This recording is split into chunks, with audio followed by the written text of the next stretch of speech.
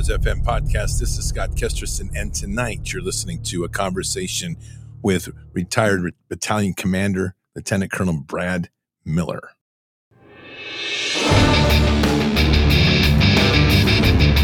This war is real. Fighting is everything. Even though I walk through the valley of the shadow of death, I will fear no evil. Tempt not the righteous man to draw his sword.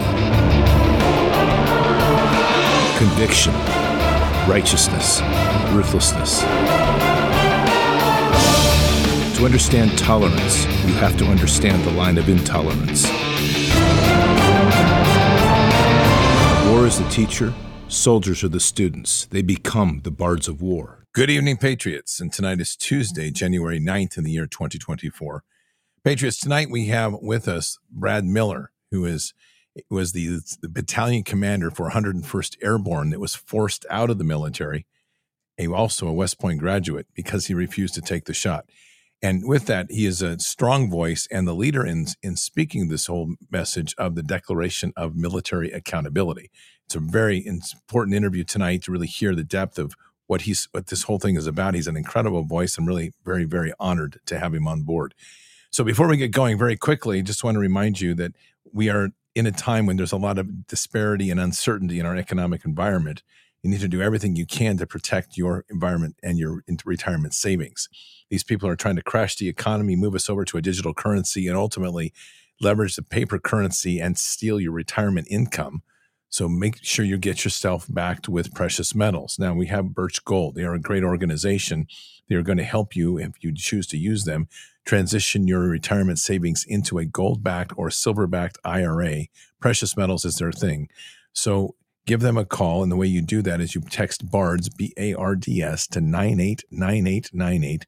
Again, BARDS, B-A-R-D-S, to 989898, and you're going to get a free info packet. Get that, read through that, and then get informed. Give them a call. Talk to them about any existing 401k or IRA you have. If you have an existing 401k or IRA, they will transition that over at no cost to you. They will help you set up these things. They have great information on gold and silver and precious metals. It's a great source. They've been with us now for about a year and a half. A great company, great group of people. So again, text BARDS, B-A-R-D-S, to 989898. That's Birch Gold. You'll get your free info packet. Read through that and then begin the process as soon as you can. In fact, do it today. It's a great thing. All right, Patriots, Brad Miller. He's a great man. We had him at Bards Fest. If you weren't there and you saw it online, you would also know him. He's becoming a significant voice right now in the nation. This is a former lieutenant colonel of the 101st Airborne. And this was a man who went through West Point, and in the process of his career, he was given, which is quite literally one of the most prestigious positions in the entire Army, which is to be a battalion commander for the 101st Airborne. 101st is known for their fights in Bastogne. They have a huge legacy of warfare. And in the military culture, they are one of the most honored places to be a commander of. Now, Brad Miller refused to take the vax. And in so doing, they basically forced him out of his command. And there he stepped from that point into resigning his commission. A very significant deal, because as a West Point graduate, commissions are given for life. So he had his career set until he did the right thing and lawful thing and saw what was going on and refused to comply. Brad has been the instrumental voice and organizer, along with Commander Rob Green, who was on the other night, in building this letter, the Declaration of Military Accountability. This is a fantastic statement that I've been very honored to sign on to that letter with the 231 signatories, that is now calling for accountability within our senior rank and file, which is the flag officers, basically 1 star and above. And that is all the 1 star, 2 star, 3 star, 4 stars, all of which did nothing to prevent this injection from being forced on the military with the illegal mandate that was put in place. Brad's been an open spokesman against it, and now he leads the organized group and to mobilize the voices of America to stand up for this, to reset our military in a profound way. Now, before we get going here, I want to play a short piece. This comes today from Secretary Pete. I think it's Peter Doocy. Peter Doocy is the reporter. I just want you to hear this from the press secretary, and just to hear this sense of how confused and messed up the current system is in the Pentagon and the Biden administration, and it relates directly to what this letter is about, which is accountability.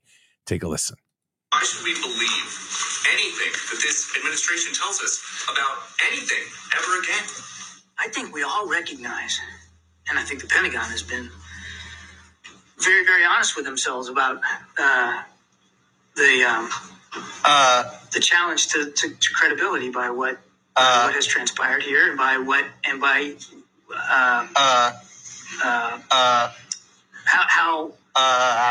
how hard it was for them to be fully transparent with the American people. I think we all recognize that. And wait, now just give me a second. What the fuck? But we all recognize that this didn't unfold the way it should have on so many levels, not just the notification process up the chain of command, but the transparency issue. We all recognize that. And I think we all want to make sure we learn from that. It's up to you and your colleagues, and it's up to the American people to determine, how much they're going to ascribe what happened here to our credibility on every single issue. But I'm going to stop right there because I think if you just took that right now, this is obviously speaking of Defense Secretary Austin and his unexpected trip apparently to the hospital for prostate something or other. But all of this was about a blunder in accountability to the American people. And really what is being said here is it's up to us, which is exactly what this letter is about. It is up to us as we, the people, to stand up and start making it clear that we're not going to accept this leadership that does not have any accountability. And therefore we have this in a place now where we're ready to take a step forward. So we're going to bring in Brad Miller here. Brad, how are you doing? Hey, what's going on, Scott? First and foremost, thanks so much for having me on, and really proud to be here with you tonight. You've done such a great job, not just when I've been on your show before, but also with the recent interviews you've done with other signatories of the document. And I also want to thank you for putting your name on it as well. Well, thank you, Brad. It's a really big honor, and this is a big fight. I think that's something we're seeing how important it is for the America as a whole to reset our military. Yeah, I agree. And this is certainly not new to you, and you've got a very informed audience. They certainly know what's going on in our country, but I will tell you that we have caught a lot of steam. I mean, I've kind of joked with some of my friends, and even on some of the other interviews that I've done, where I've said, 2024 has been a very crazy year, and we're only, just over a weekend. This is true. This is absolutely true. By the way, this is like day 9, right? So it's just literally, so right. It's going that fast. Brad, let's get into some of the meat of this. I want to start a little bit with the context, and I gave everybody a bit of a briefing before we began, but your particular story, I want to go over that at least as a summary to kind of get a context. As 101st Airborne Battalion Commander, it was a prestigious position in the military, and you were forced out. So let's talk a little bit about that first. Yeah. So I graduated from West Point in 2003. So I went, through my career, served a couple of different places, had been to Afghanistan a couple of times, spent 3 years in South Korea, spent a year in Honduras. So I'd been a lot of places. I'd done a lot of things. I had a very unique career. In the summer of 2021, I was a lieutenant colonel, and I took command of a battalion. It was a combat engineer battalion in 3rd Brigade of the 101st Airborne Division. You talked a little bit about kind of the storied legacy the 101st has. And I will tell you, and this is significant to the story, I'm not just tooting my own horn, but the particular battalion that I took command of was actually my number one choice to take command of. So when I had to put in my preference list for where I wanted to command, that particular battalion, what I listed at the top of my list of about 80 battalions that I was considered to be eligible to command. So of about 80, the one at the very top of my list was the one that I ended up being selected to command. So my point is that I felt very fortunate to get my number one pick. I wanted to command in the 101st, and I wanted to command more specifically within the 3rd Brigade, which is known as the Rakkasans and also has its own history. So I took command in June of 2021. And if we remember our timeline, this would have been about 2.5 months prior to the mandate. The mandate went into effect on August 24th, 2021. I, of course, refused to comply. This was no secret to my supervisors. I had told my direct supervisor, who would be the brigade commander, a colonel, and my supervisor 2 levels up, which would be the division commander, a 2-star general. I had told both of them clearly and unequivocally that I was not going to take the shot. Therefore, when I refused, it was not a surprise to them. In late October, I was formally relieved of command. Several months later, once it was very clear that the military was not going to walk this back, and it was also very clear that this was undoubtedly unlawful, at least in my mind at the time, that's when I decided, well, I felt like I'd been kind of backed into a corner, and I felt like I was getting pulled in two different directions. On the one hand, I felt the weight of the oath that I took to the Constitution, that I've always taken very seriously and continue to take very seriously to this day, and the loyalty that I feel as an American to my country. And on the other hand, kind of the loyalty to the team, if you will, which is very important, don't get me wrong. But in this case, a team that seemed to be moving the military, an institution that I consider to be beloved on my part, but they were moving it into the wrong direction. And I just felt like, you know what? For me to actually serve my country and make good on my oath, I actually find myself in a situation, as paradoxical as it may seem, in which I'm going to have to take off the uniform in order to continue to make good on my oath to the Constitution and fulfill my own loyalties to my country. So I did so. And I don't regret that decision. It was a sacrifice, and I do feel that I am continuing to serve my country by standing shoulder to shoulder with some of these just incredible people, whether it's Rob Green or Carolyn Rocco or Doc Pete Chambers, yourself. I mean, there are just numerous others, but just these fantastic patriots that when I think about them, if you want to think back to the old mythological figure of Atlas who carries like the globe on his shoulders. This is how I feel about people like, Rob Green or Pete Chambers or these other individuals where you've got maybe not one individual, but you have a tiny, tiny, tiny, minuscule group of individuals who are carrying the entire DoD on their back because they're the ones who are being the true leaders that are trying to move this entire institution of several million people into the right direction against the pull of its own senior officials in an opposite direction. Brad, let's start with the oath a little bit. I'd like you to talk to what the oath is to you and what the real meaning of it is, because you said something very important here. You had to take off your uniform in order to uphold your oath. Fantastic statement. Yeah. So, and I understand that. That's why, I mentioned that is going to sound paradoxical to people. And I understand that.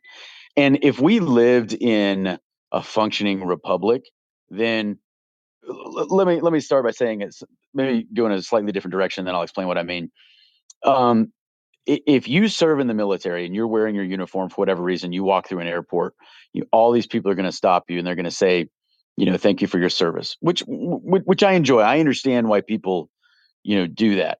And I appreciate that people have that respect for military service members because there's this belief in America that if you serve in the military, you are serving your country. And that may be your intent. There's a reality there, though, that you actually serve your government because that's who's going to be passing down the orders that you're going to have to follow.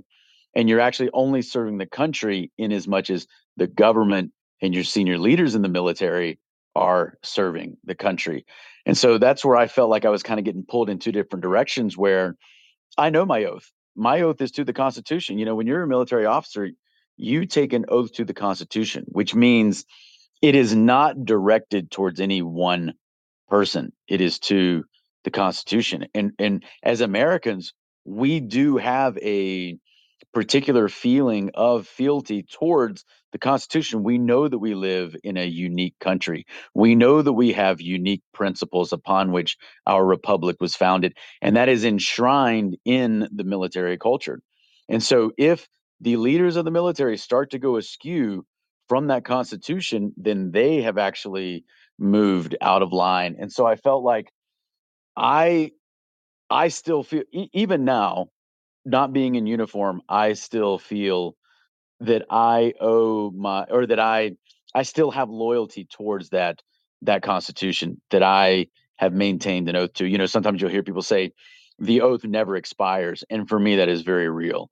And so for me, I feel that, well, okay, I was put into a position where I have nothing against the institution of the military. I am very proud to be a West Pointer. I am very proud to be an Army officer. But I would tell you that the same traits, the same personal attributes, whatever they may have been, that led me to West Point, led me through West Point, and led me into the Army and through the Army for 19 years are also the same traits and qualities that led me to resign before I completed a full career. And I'm very proud. Sometimes I consider myself to be happily resigned. I will kind of introduce myself in that way when people ask about my career, because I'm very proud of the fact that when it really came down to it, if my entire career were to be summed up in one decision, it would be that decision. And let me just take that one step further. Scott, I'm sure that this will make sense to you and will make sense to many of your listeners, particularly the men out there. Many young men, they grow up and this is just human nature, particularly for men, but they grow up and they aspire to greatness. It's just part of being a man, particularly a young man. I mean, it's the same thing that, why are men drawn to risks, or why do they look for challenges, or why do they sometimes participate in daredevil activities or whatever? But they want to challenge themselves. They want to prove to themselves that they are worthy of manhood, or whatever. And that will lead many people to go into the military. Now, yeah, sure, there may be patriotism and they want to serve their country, but they're also looking for challenges. When you take a young man who has those types of ideals, like I did, I mean, I'm very much, I was this young man. You picture you picture glorious battle, and that can be kind of an immature thought. But again, we're talking about the thoughts of young men. But you think that you're going to achieve glory and you're going to prove your manhood in some distant foreign land in battle.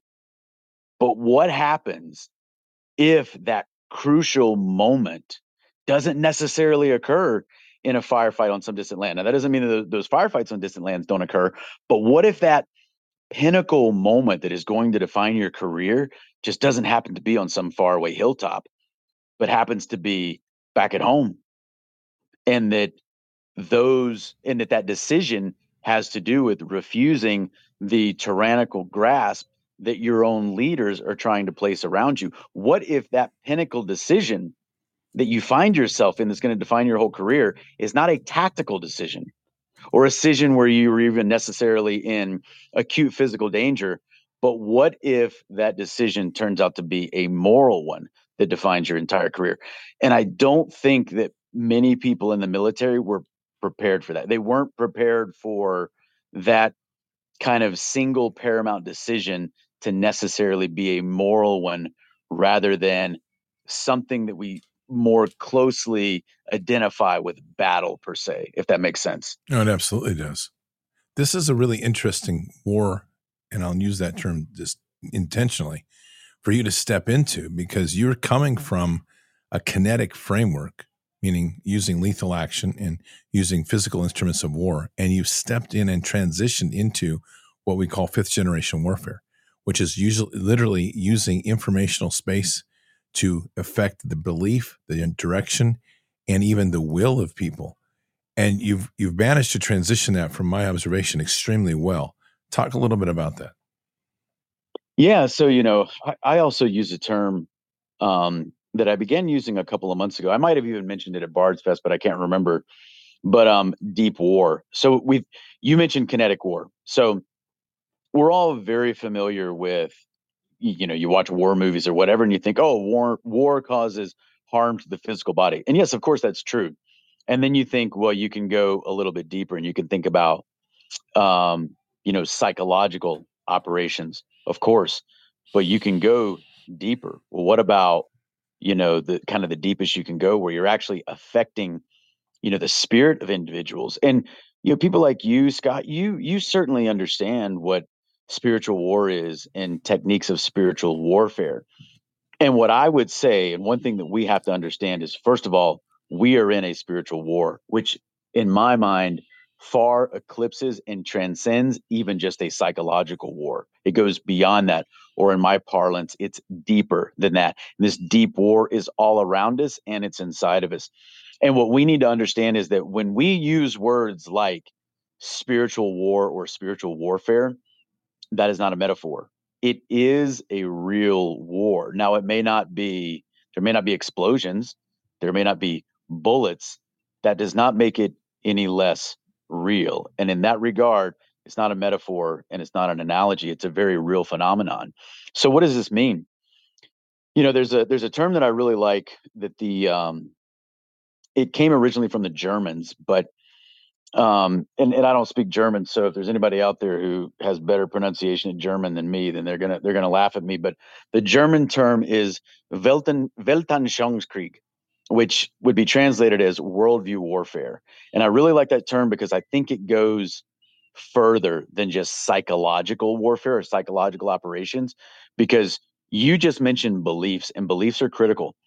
And what we have to understand is we are fighting against an enemy that absolutely is going to attack your beliefs, and not just your beliefs about, a political party or candidates or this idea or that idea, but something more fundamental than that, to include even truth itself. And we are seeing that it's all around us. And I think that if we are unprepared for that, then we will not recognize the techniques or the onslaughts that will be used against us in this deepest of all wars.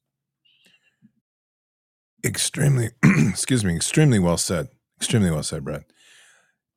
There's a piece in all of this when we start to look at our senior officers, our flag officers. There's a post that you put up the other day, asking for a name of anybody 1 star and above who resisted and stood up against this illegal order for the COVID-19 injection.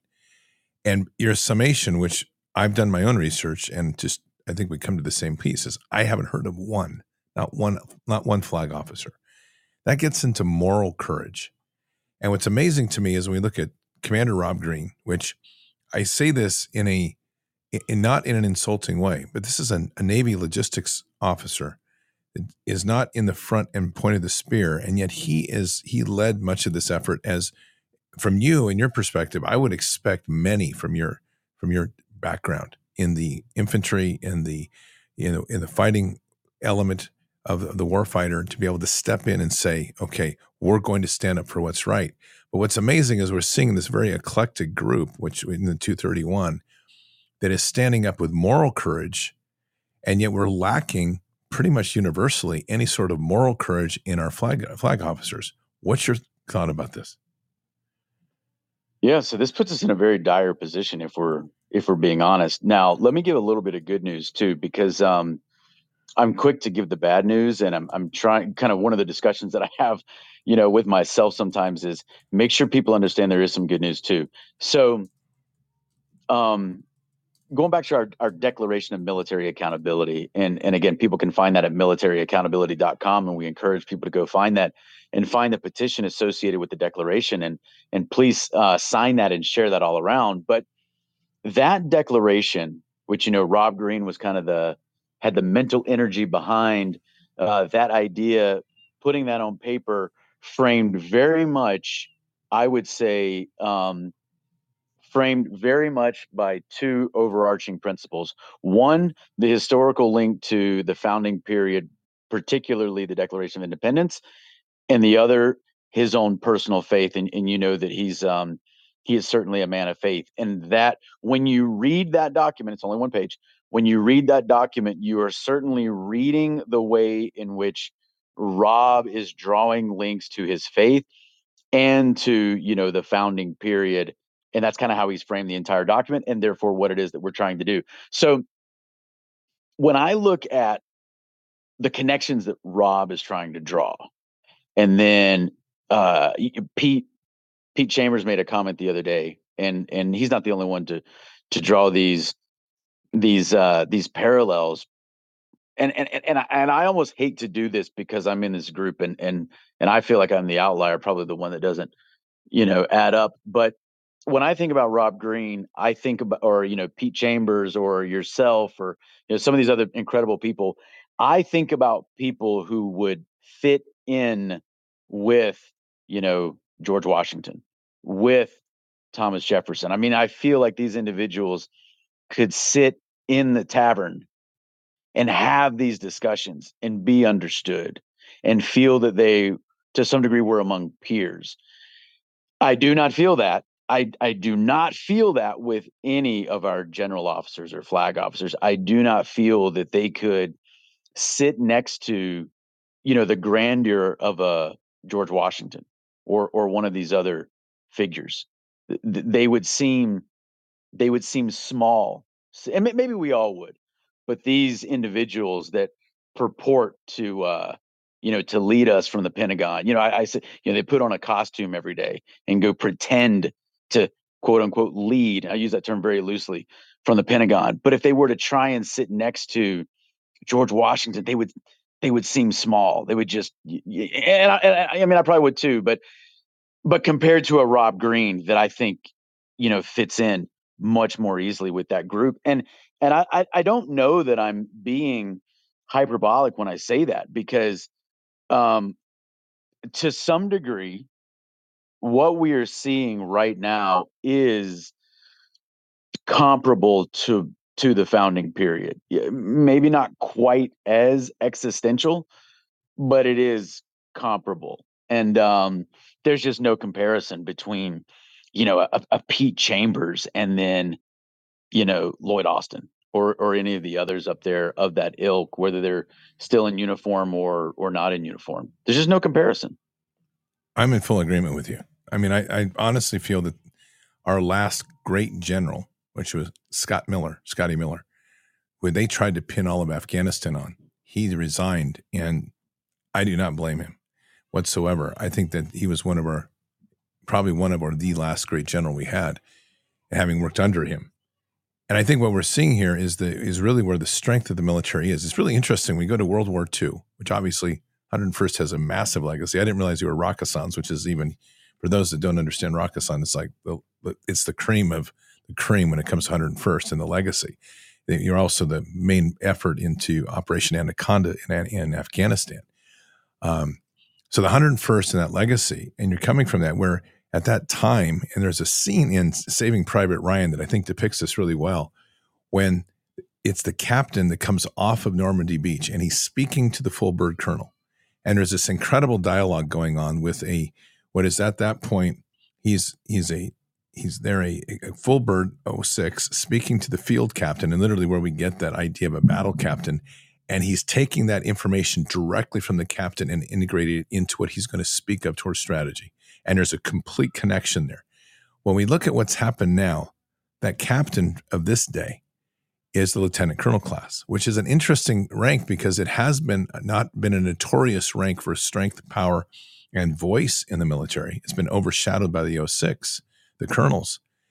But yet you represent this new class of leadership, and that is literally, and Pete's in the same place, and others that are speaking up saying, you're keeping your eye on the soldier and your eye on the institution at the same time. Talk a little bit about that, because you've never in your discussions, nor has Pete or anybody else, lost the importance of the soldier. And at the same time, you're looking up at the strategic view of our military, and you're demanding, not just asking, but demanding accountability for their role in the senior ranks of where is your accountability to the soldier and to this military and to the nation? Great question. So, and that's a great kind of historical frame when you think about that scene that you used to kind of draw an analogy to where we are now with the lieutenant colonels. So here's something that's kind of interesting. So battalion command, so that's the position that I held. And for those who may not be familiar with the military, what does that mean? Let me just give kind of a numerical context. So I had about 700 soldiers in my battalion that I was the commander of. 550 would have been under my direct command. There's kind of another 150 kind of under a more administrative command that I wouldn't have had direct control over. Anyway, so the year that I went into command, so my year group that was being looked at when we were competing for command, the then chief of staff of the Army, this would have been General McConville, now retired. and whatever we want to think of him because of the whole COVID. But anyway, but one of the things that he did was he said, we got to look at the way that we are selecting battalion commanders, because battalion commanders, which again, lieutenant colonels, that is a very critical space within our command structure in the Army. Why? It is the first command billet that is centrally selected. So the command before that you take when you're a captain, company command, that's selected by the brigade commander 2 levels above. But battalion commanders are centrally selected by the Army itself. So what General McConville did was he said, that is a critical position. It's centrally selected by the Army, but it's the last level at command where you can personally know all or at least most of your soldiers. So think about me. I would have had 550 soldiers that I would have command of on a daily basis. Once you've been in command for a couple of months, you can know 550 soldiers. Now, you're not going to know every intimate detail about every single one, but you will recognize even privates, and you'll know their names. You will know what company they're in, and you may even know exactly what their jobs are, et cetera. You can still do that with a couple hundred soldiers. A brigade commander, which would be my next higher boss when I was a battalion commander, the brigade was 4,200 soldiers. That is no longer possible. So what General McConville was saying was, that battalion command position is critical because you're senior enough that you're in command of a relatively good sized organization. You're centrally selected to get into the position, but you're not so high up yet that you are removed from the day-to-day interactions with your rank and file soldier. In the Army, that would be your privates. And so he said, we've got to be smarter about the selection process for these people that are going to go into these critical command billets. So they set up what they kind of referred to with the analogy of the NFL Combine. They kind of set up this 4-day selection process. I was actually stationed in Korea. I had to fly from Korea all the way to Fort Knox, Kentucky, to participate in this 4-day selection process as part of the overall process for competing for battalion command. So you would go to this 4-day assessment, and you go through all these these tests, et cetera, in order to be selected. So I was happy. So this was a new process, and I was happy that I was part of the first year group that was going to have to undergo that new process to get into battalion command, because it used to be hard to get selected for battalion command before, but now it was going to even be harder. And they were being more selective. I would say taking greater scrutiny in ensuring they put the proper people into these positions. So then when I came out on the other side of that, and I was selected for command, and I was selected, high enough that I was able to get my number one choice for battalion, I felt very fortunate. I felt very fortunate. I felt, very proud of myself. But you look back on that a couple of years later, and I have to ask myself, hey, it's great that you put this new process in. And I don't necessarily disagree with what I had to do in order to get selected as a battalion commander. I think everything that I did during that 4-day selection and everything else I had to do to submit my packet to get selected, those were all good things. But we got to take a deeper look at where we are. We got to take a deeper look at the way that we are selecting our officers for commanders, and our officer education system, and also the enlisted education system, because we've got some real deficiencies when it comes to how to make moral, ethical, or legally sound decisions, or decisions that are constitutionally grounded. So what has happened to our professional education system at various benchmarks along the way through either an officer career path or an enlisted career path, that we have so many leaders that can make such egregious decisions, and yet there appears to be almost no self-correcting mechanism when it comes to senior officers kind of acting as a check on other senior officers, to kind of put it that way.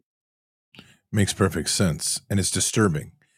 This letter gets to the core of that. And I think that as we've seen with the response, even with the cyber efforts that were going on to take it off the web, aggressive ones, after it was first released, and I think you released it at 4 a.m. or 4:30 a.m. on the 1st of January.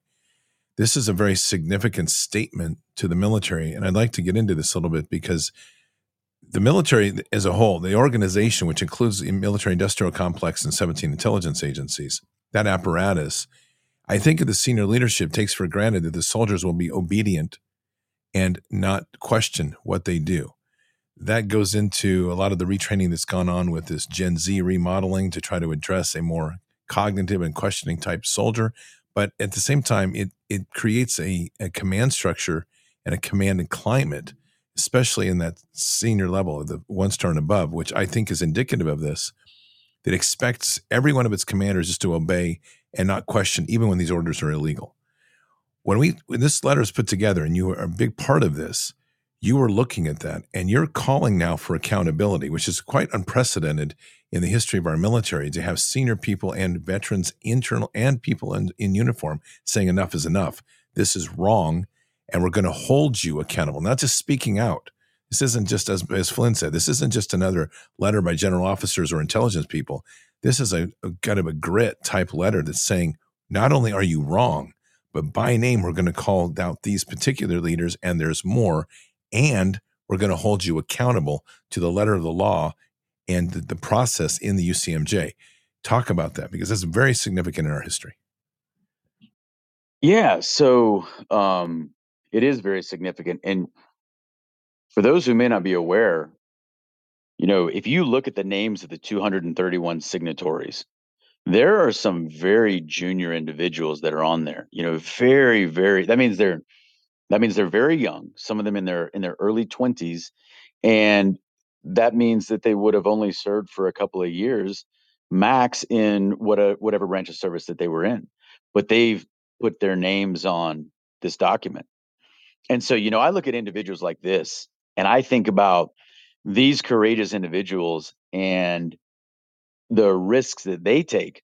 They put their names on this document, and then we have senior individuals at the other end of both the age and the experience spectrum, and they're, for all intents and purposes, they're kind of out to lunch when it comes to being able to perform the functions of their jobs. Now, I'll tell you someone that I met at Bard's Fest, and I was very impressed with the way that he speaks.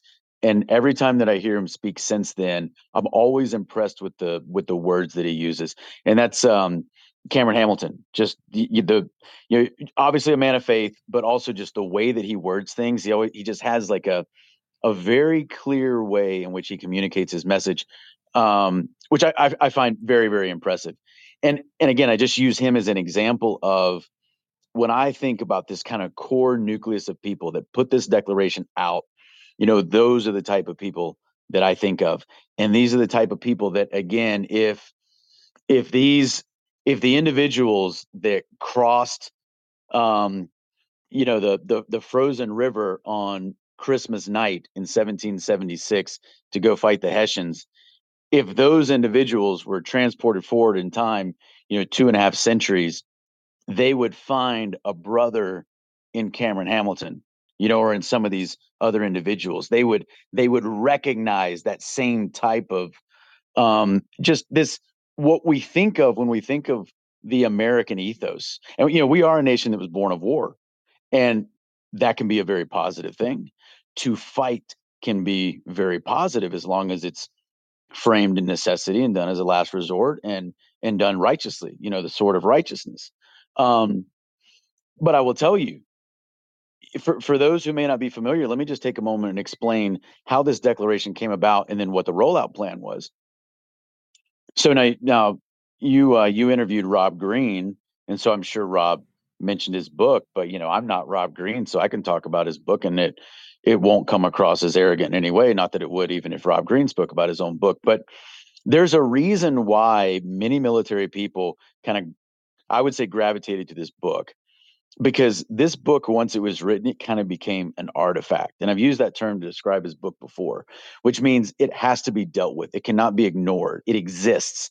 It has been published. It is very direct. It names names, which means you have to read it, and you either have to accept what it says or you have to refute it. But what you cannot do is just ignore it. Now, they've tried. Now, take the same man who wrote that book, who is a currently serving commander in the Navy, and yet courageously put his name on the front of the book and did not shy away from it. And we all know the risks he took when he did that. And he knew the risks he took.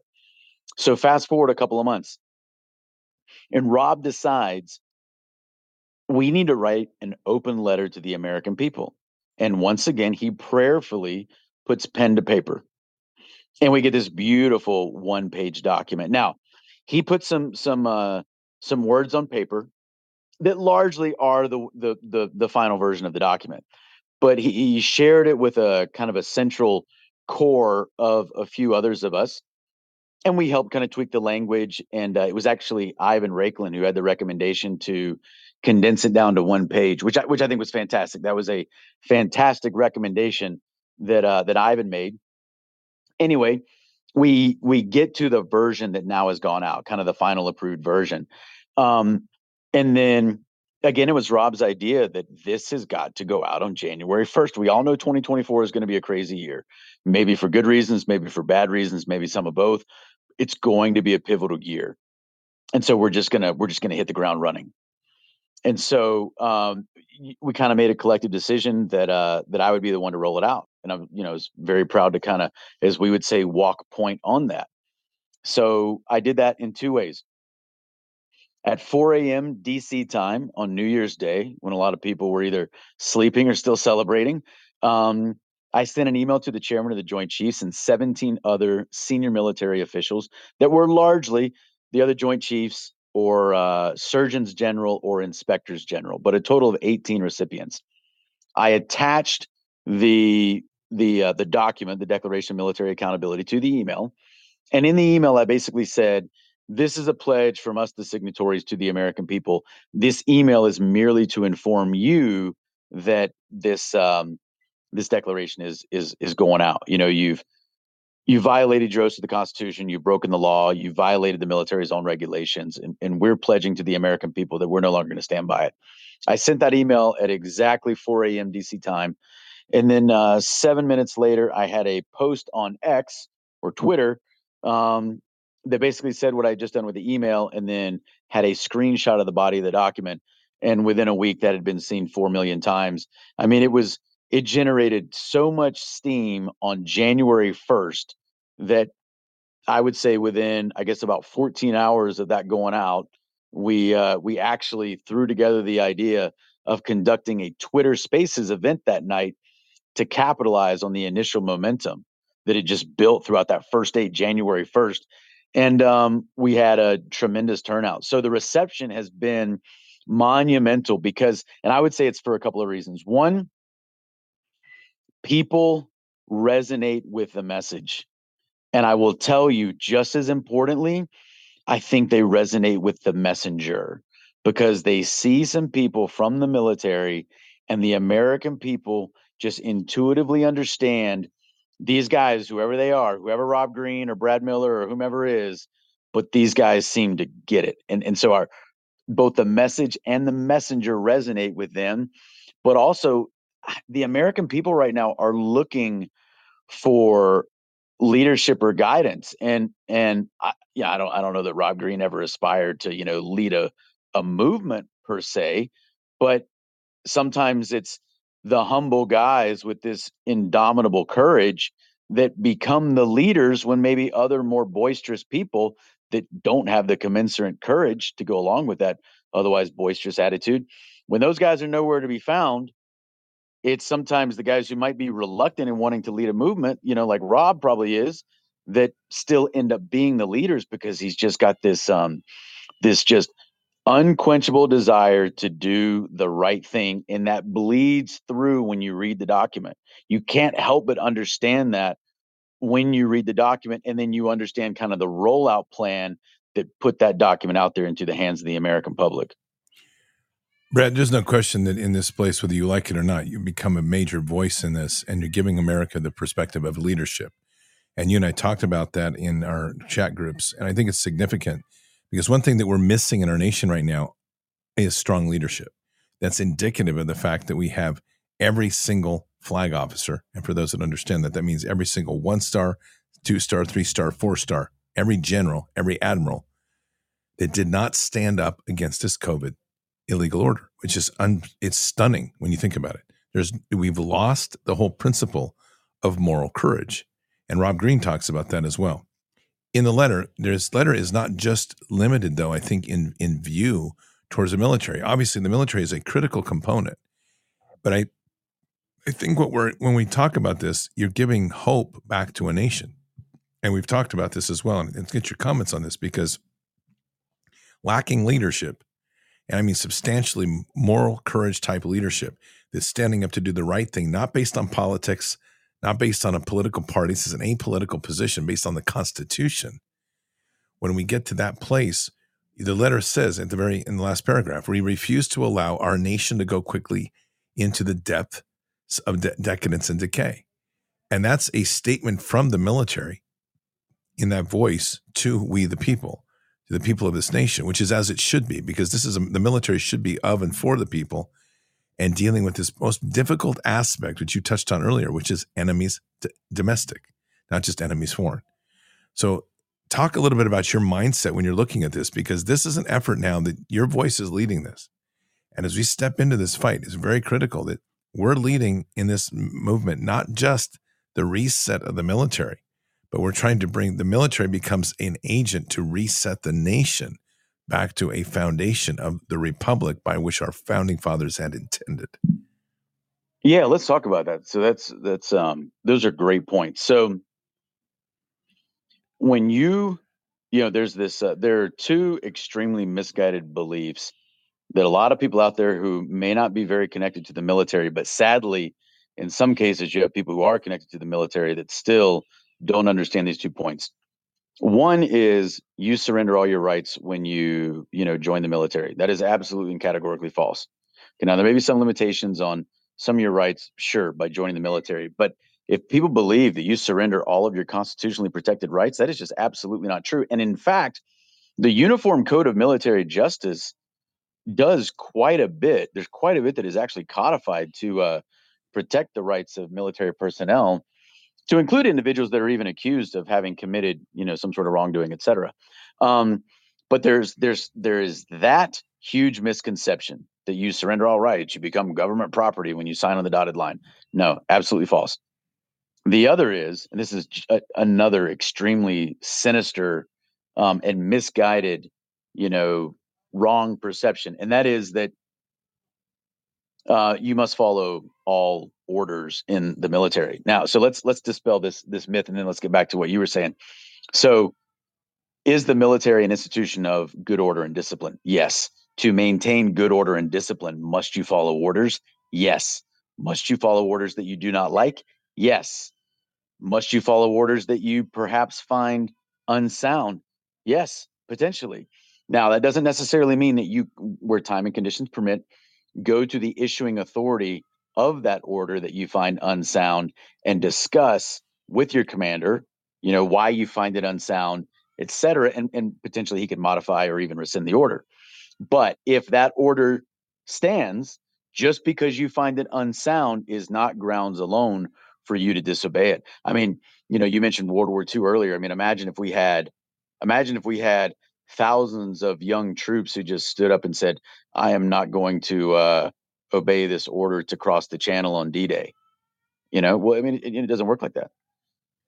But here's the one enormously significant caveat to everything I just said. When you believe that an order is unlawful, or there's some sort of, prima facie evidence that it may be unlawful, then not only are you not obligated to follow it, you are actually obligated and have a duty to disobey that order. And the military is actually very good about teaching this.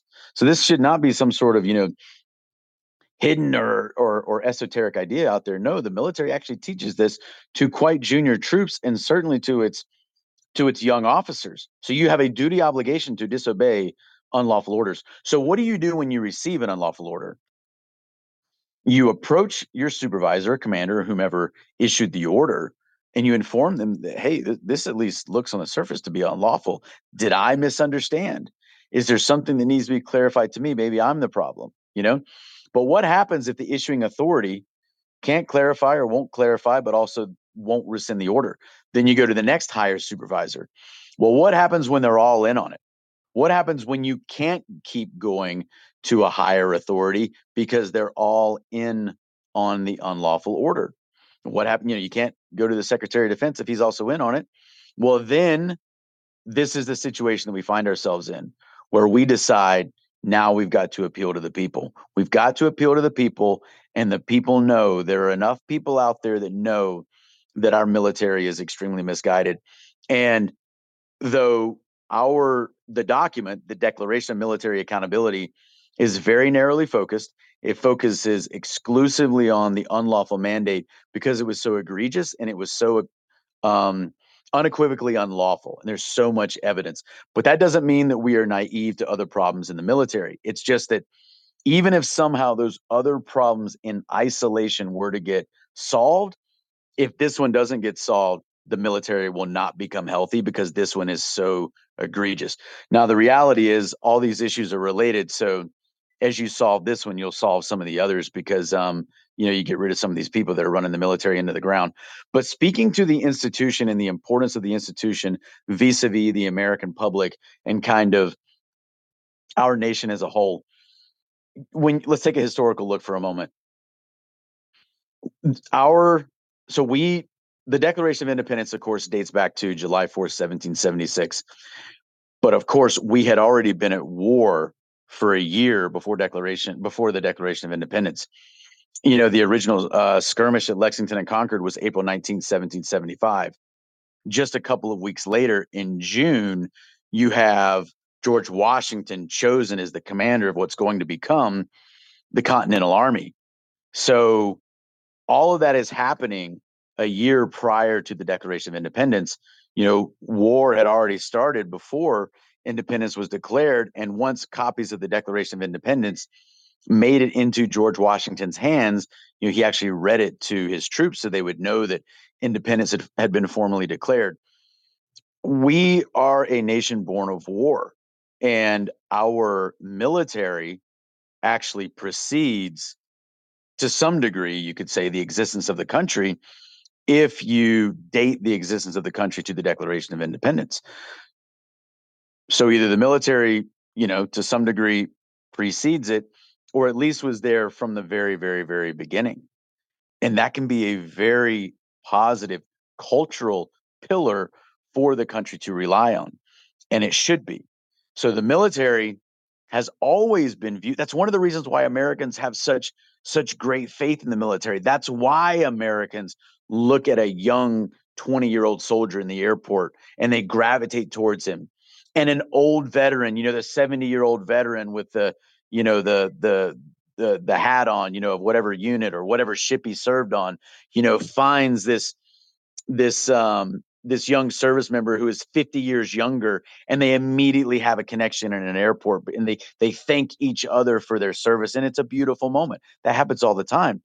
And then the greater society also looks at the military, as long as the military is operating within its properly designed framework, as one of these major pillars that keeps the fabric of our society together.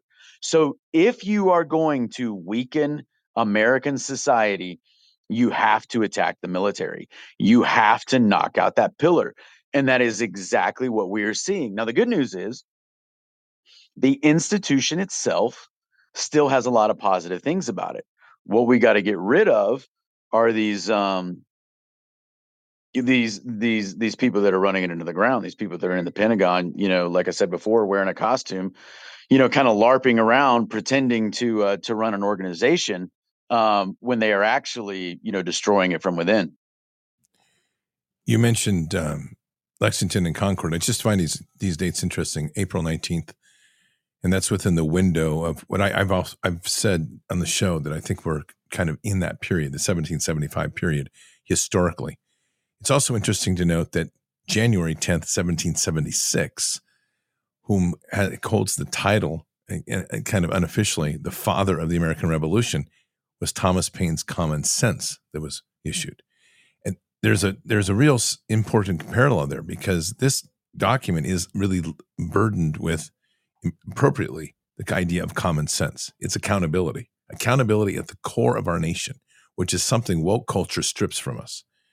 And when we start to reset that pinnacle piece in the military and we get back to accountability, that ripple effect is far beyond the military's limits. It gets back into the culture. It gets back to reestablishing the value, as you've already stated, of soldiers living in a place where the Constitution and their role is tied to the foundations of this nation.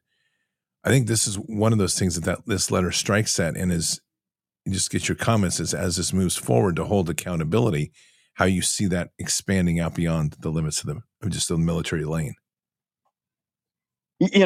Accountability is an interesting word, because if you think about just, being held to account, or like your bank account, or just the word count, there's kind of this notion of quantification or something quantifiable there, where you either do or you don't measure up, or whatever you are presenting is found to be deficient. And that correctly describes exactly what is going on here. So when Rob wrote that document, and you're kind of reading his language when he says what we, the greater military community, want to do, and I kind of consider myself to be in that greater military community because I'm, recently resigned and I was in for a long time, et cetera.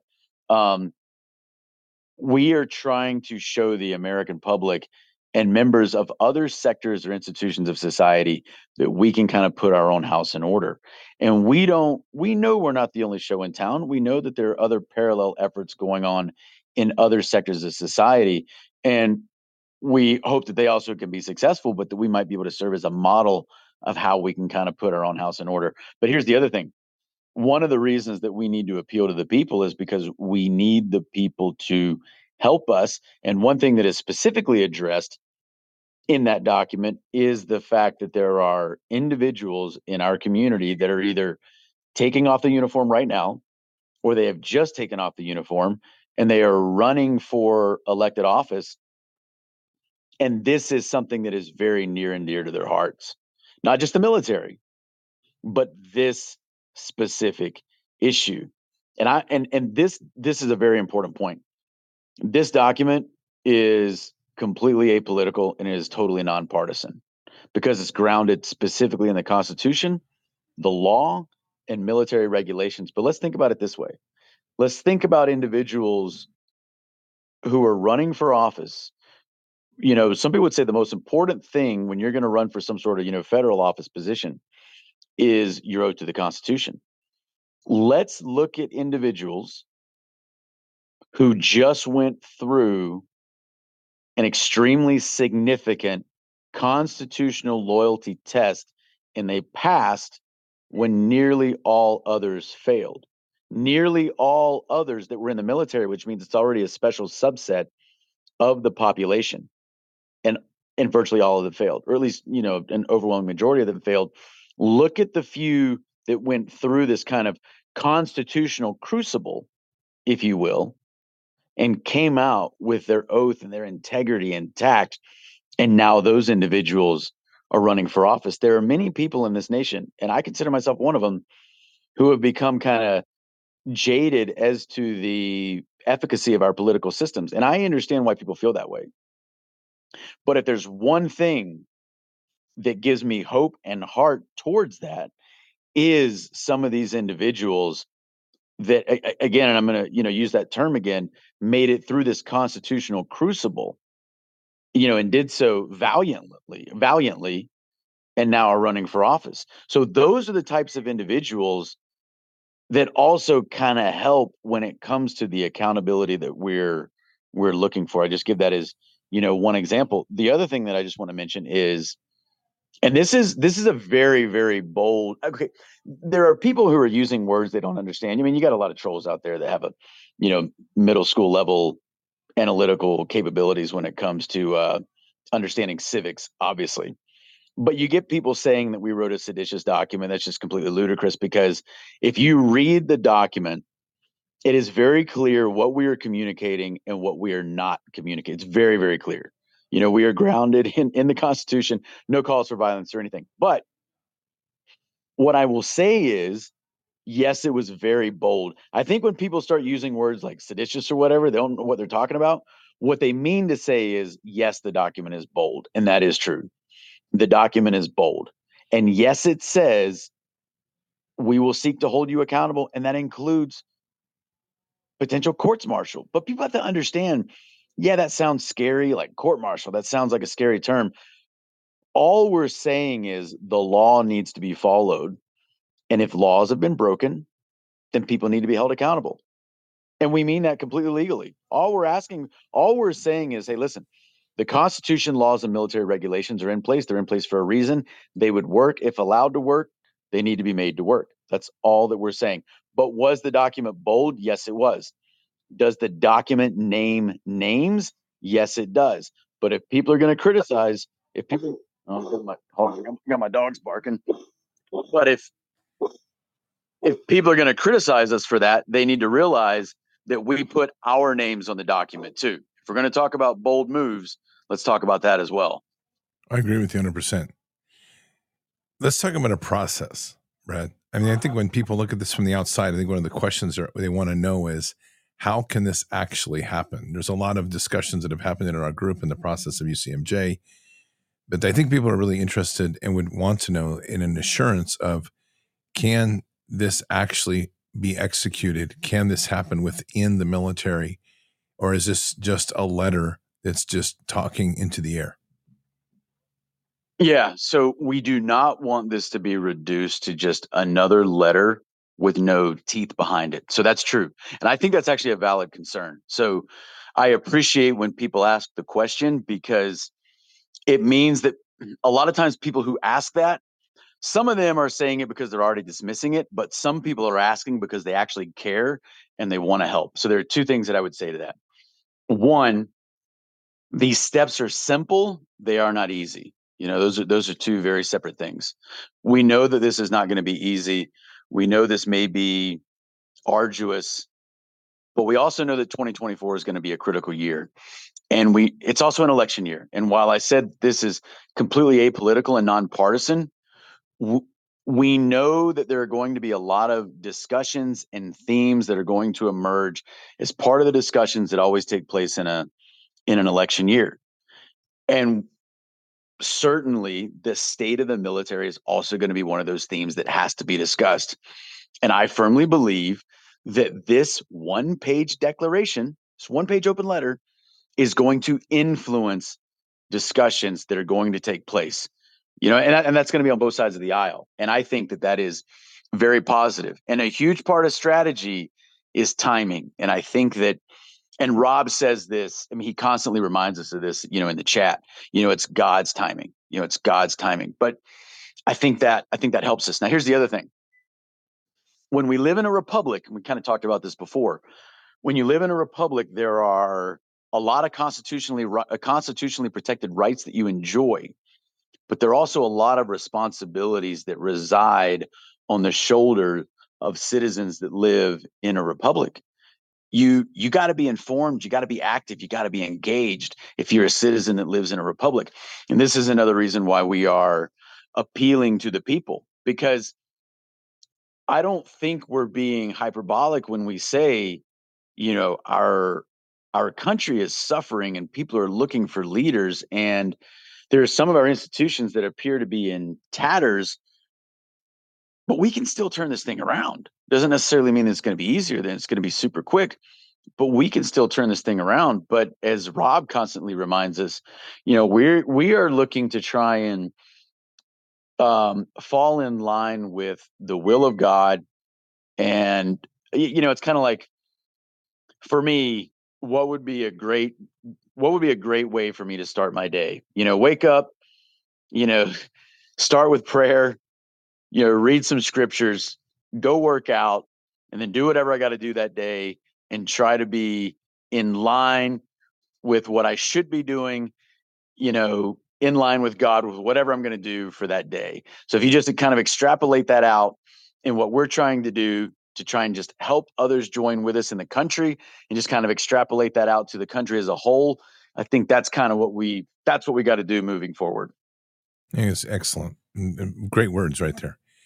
Brad, there's an interesting concept here that when we talk about the fact that this letter is apolitical, and you get to the root of that, and we're resetting the military back to a constitutional basis, which means it goes back to as it's intended to be, as a force of and by the people, for the people, protecting the nation for its nation's interests.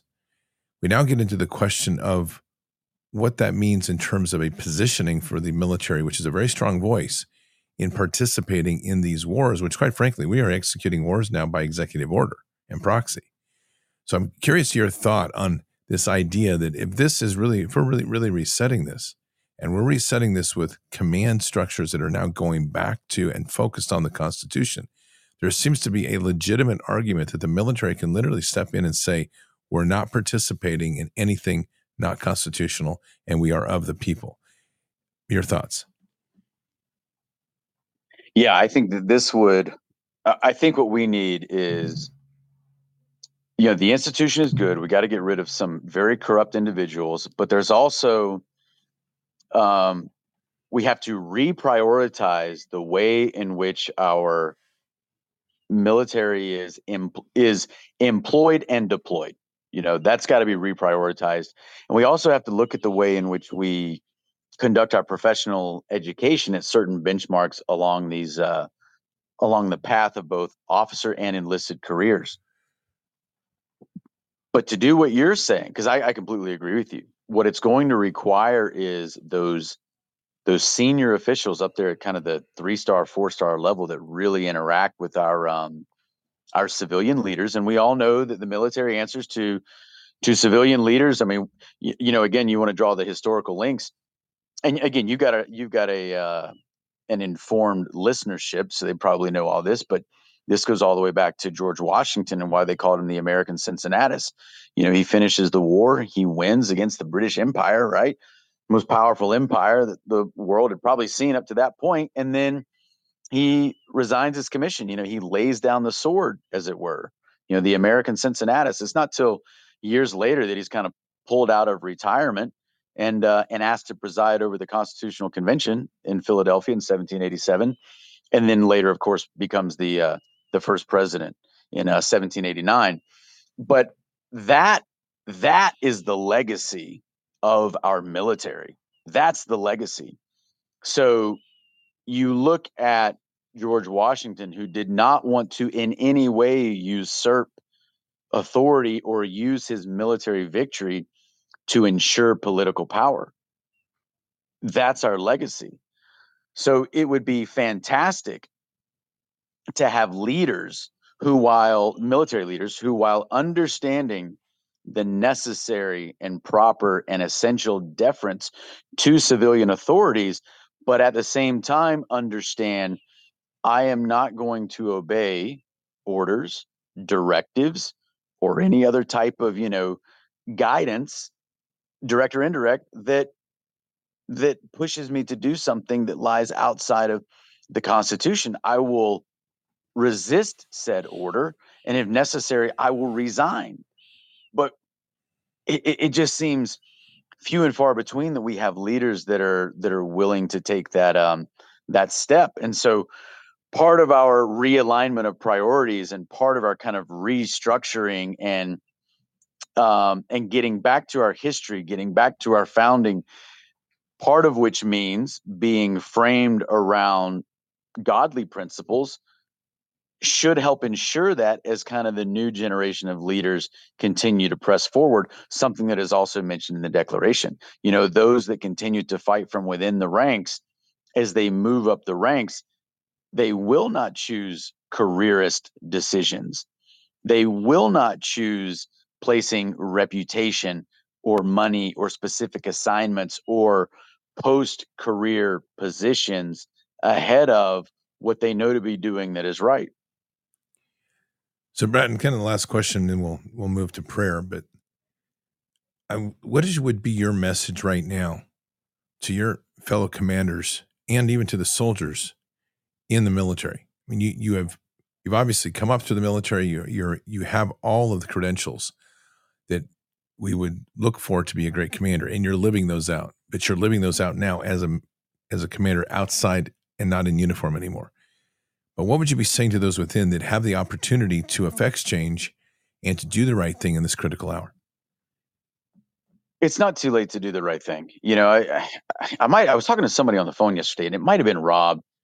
It was somebody in our group, but I said, you know, the the best time the best time to wake up and do the right thing was 2 years ago, but the next best time is right now. So um, this is a significant point in our nation's history, and it's a significant point in the history of our military. That is true. But we all have significant decisions throughout our lives, and we don't always make the best decision. We're all human.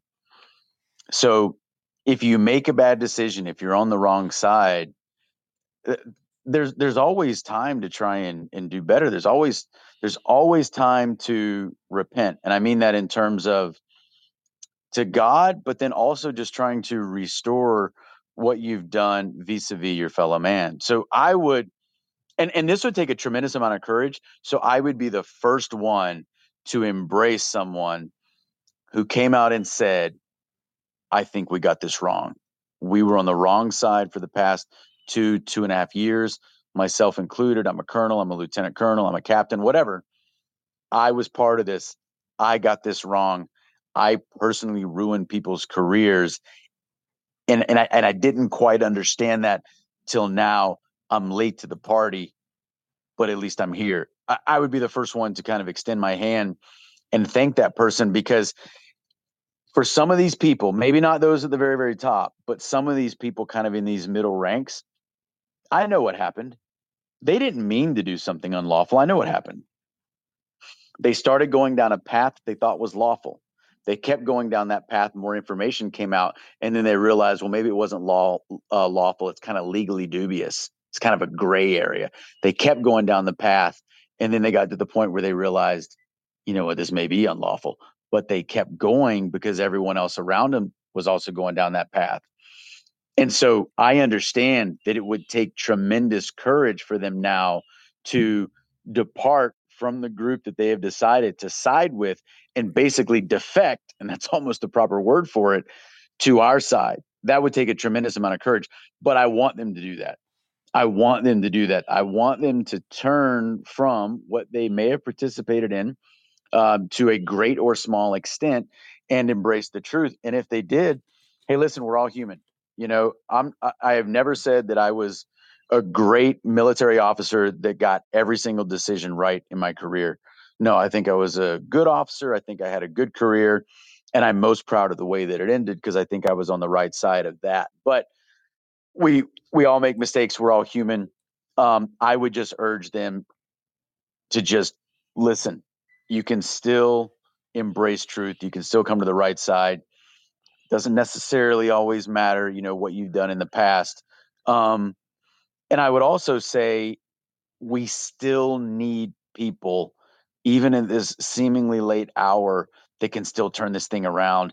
And courage can also be contagious. Cowardice is certainly contagious. Courage can also be contagious. Not everybody's going to be kind of that Rob Green top tier of courage. You know what? But that second tier or even that third tier of courage is also very useful and can be helpful even now. It's well said. It's absolutely well said. It's just a time that people have to make a decision if they're going to be remembered for what they didn't do and standing on the side, or what they did do and the sacrifices they made to save this nation. And you're one of those, Absolutely, right at the point there, that has made that decision to follow your oath, within uniform or out of uniform. It's out of uniform, but you're obeying your oath to save the nation. And that's one thing that this nation will always owe a debt to you for. And that's amazing. It's wonderful.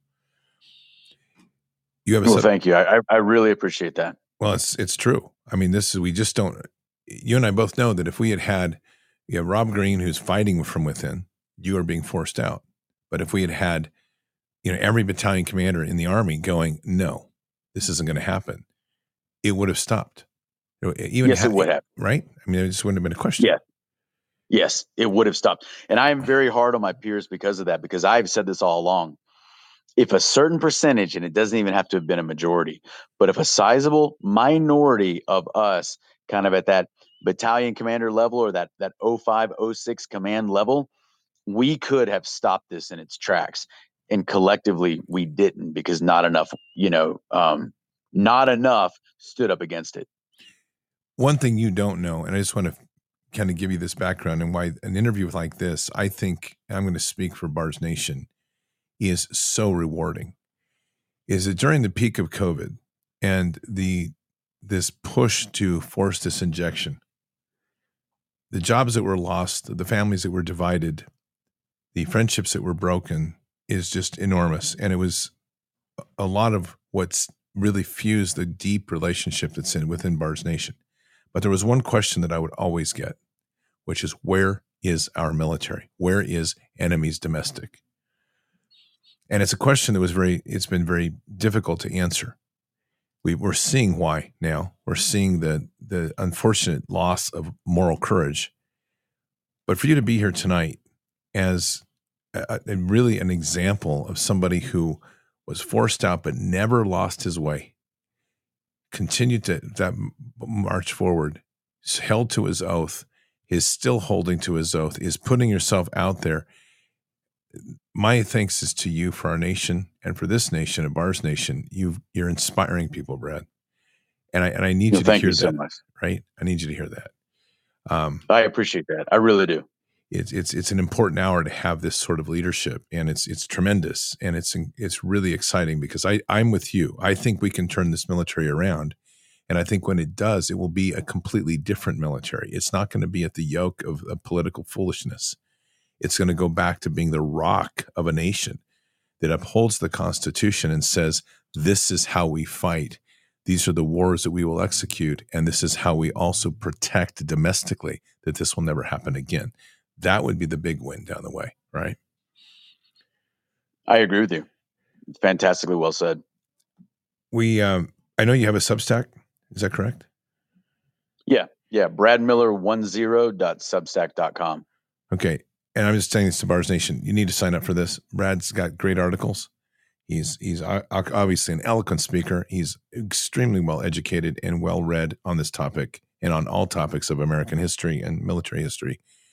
And he's a thinker, and we need that. So you're listening to one of the great new generals of our era. And it doesn't matter what his rank was coming in. I'm just speaking out to Bars Nation right now. You're listening to one of the great new generals of our era. This is what we need. This is who will lead this nation. So follow what he has to say, because it's important time. Brad, we always close with a prayer, and if it's okay, I'll do a prayer. Yes, sir. Father God, I just want to thank you for Brad Miller. This is a man who has provided an ethical line, a moral courage that a nation is in much need of in this hour. A person who is understanding the value of the word, understanding the value of prayer, understanding the value of good counsel, and a man who's now stepping out and continuing his fight to reset a nation, not limited by a uniform, but rather driven by his heart and his passion for a country, a nation, and for God. So, Father, just ask that you continue to bless him and guide him and protect him, continue to raise his voice up to new levels, continue to let his voice inspire the many to come to the line and now to awaken, and let his voice, and we pray deeply that his voice will resonate deep within our military to awaken and to stir that moral courage that is so needed right in this hour, of fellow battalion commanders, of fellow line commanders, captains, lieutenants, specialists, corporals, sergeants, master sergeants, first sergeants, sergeant majors, to now step in and take that position to completely understand the importance now of moral courage. This is an hour to reset our military, and with it, reset our nation back to the roots of the Constitution, which ultimately, Father, take us to the foot of the throne. So we ask for a continued blessing for all that Brad does, a protection and blessing for the 231 that he's leading, and for a nation that needs his voice. And we say these things in Christ Jesus' name. Amen. Amen. Thank you. Awesome interview tonight. Great discussion. Very enlightening, and just really an honor to know you and to be part of this with you. Thank you. I really appreciate it. This was a lot of fun, and there's a lot of power in Bard's Nation. So thank you so much, Scott. Absolutely. Well, God bless you, Brad. Have a great evening. We'll talk very soon. God bless you. Okay. Bye-bye. Bye-bye. Patriots, that was Brad Miller. He was obviously former battalion commander for 101st Airborne. Rockeson's legacy, tremendous. A West Point graduate, made the decision that he had to make, a very difficult one indeed, that was to literally have to make a decision as they were pushing him out of his career path to resign his commission and to continue the fight for America without his uniform. This is a man who's leading this fight now to reset the accountability in our military, and in so doing is very conscious of the fact that by doing so, we begin the reset of our nation. I'm asking you to pray for him constantly, and then we need to keep prayers up for Brad. He is truly an amazing man, and if you get to know him, intelligent and well-spoken, and just a fantastic representation of what we need for the type of leadership that will take this nation back to where we need to. He is all of these people that are in this letter are obviously under scrutiny, which is not to be. There's no surprise for any of that, and that's just part of the game. But it's important that it's not seen as an exclusive group, but rather that the 231 is just a group of people that have come together to speak to a nation, to say this is the time, this is the hour, and to lift up a nation, and in so doing, to drive people forward, to inspire them to speak the truth. And that begins in your most local community. While this fight is being waged at a level of strategic, meaning the military and the senior leadership in the Pentagon, the Puzzle Palace that's up there, and the military-industrial complex that influences it, and 17 intelligence agencies that half the time corrupt it. Nonetheless, that while that fight is waging on, every single one of us has the opportunity and the importance of stepping in at a local level to wage that war at the county and the city level, to reclaim our sheriffs, our county clerks, our city councils, our county commissioners, and to get our counties back in line to where we're complying with accountability in the vote and accountability to the Constitution, which is the most important thing. And when we fight that fight, as these bigger fights are going on, something we call in the art of counterinsurgency fight in unconventional warfare, top down, bottom up, meaning this is a fight that's waging from top down to affect the nation. The fight that each one of us carries in the local level is bottom up. When you put those two in motion, there is nothing that can withstand that force. And that's how we take this nation back. As Brad pointed out, the structures of the country are there. They have been infected and deeply corrupted, but we can change that by rooting out the corruption and ultimately getting the right people in, that the laws that are put in place, these excessive regulations, we strip away and we reset everything to a constitutional grounding in what we do. That's essentially a revolution of a kind. It's just not one with muskets. It's one with our intellect. It's one with our voice. It's one with influence. It's one with the word of God that leads us there, that ultimately takes this nation back and returns it to the foot of the throne. So Patriots, thank you for being here tonight. Keep your head up and your eyes forward. Never bow to evil, never relent, always press into the fight. God is with us. He'll never forsake us. And in the end, God always wins. But we are here in this time, in this place, for just such a time as this. We are at war. So walk boldly and fearlessly with Christ. Occupy the land, expand the kingdom, subdue the enemy. Mission forward. Patriots, I'll see you tomorrow morning for Bended Knee. Until then, or until the next time, God bless. Good night. Thank you. And out for now. Oh, I wanna feel something. I just wanna breathe again. Dive into the deepest end. Oh, I wanna feel something. Let me get back in my body. Oh, I wanna open my hands. I know that healing is for me. I wanna breathe again. Oh, I wanna feel something. I just wanna breathe again. Dive into the deepest end. Oh, I wanna feel something. Something good. Something good. Something good. Oh, I wanna feel something. Feel something.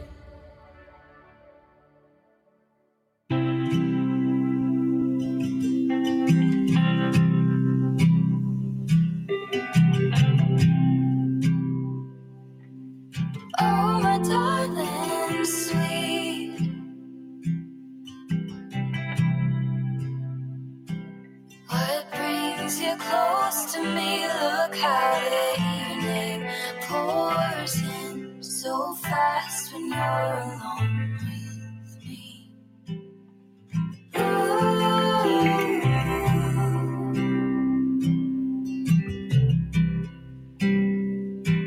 Gonna drive down the long road, stop at every town, try and find the piece of me inside the ones who I've found. Well, I wanna see it all and take the world for all it's got, and then come and pick you up and take you home. Thank the Lord for all we got.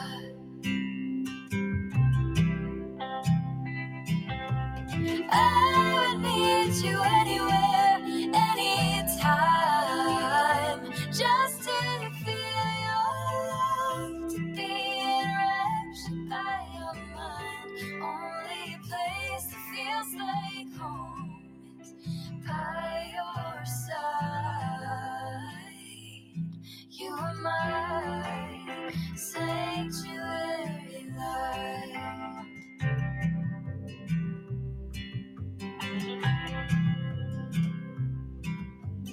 Maybe in this place, oh, let me search your face and I'll see every trace of anywhere we've been before.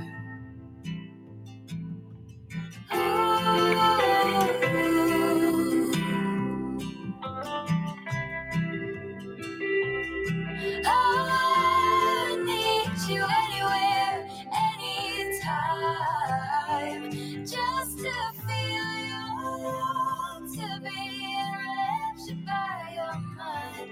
Only place that feels like home is by your side. By your side, through the echoes in the night of the wilderness inside.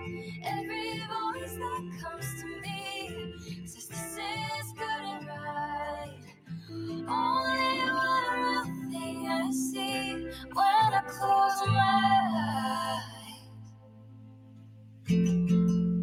eyes. Sanctuary light. Oh, I would meet you anywhere, anytime, just to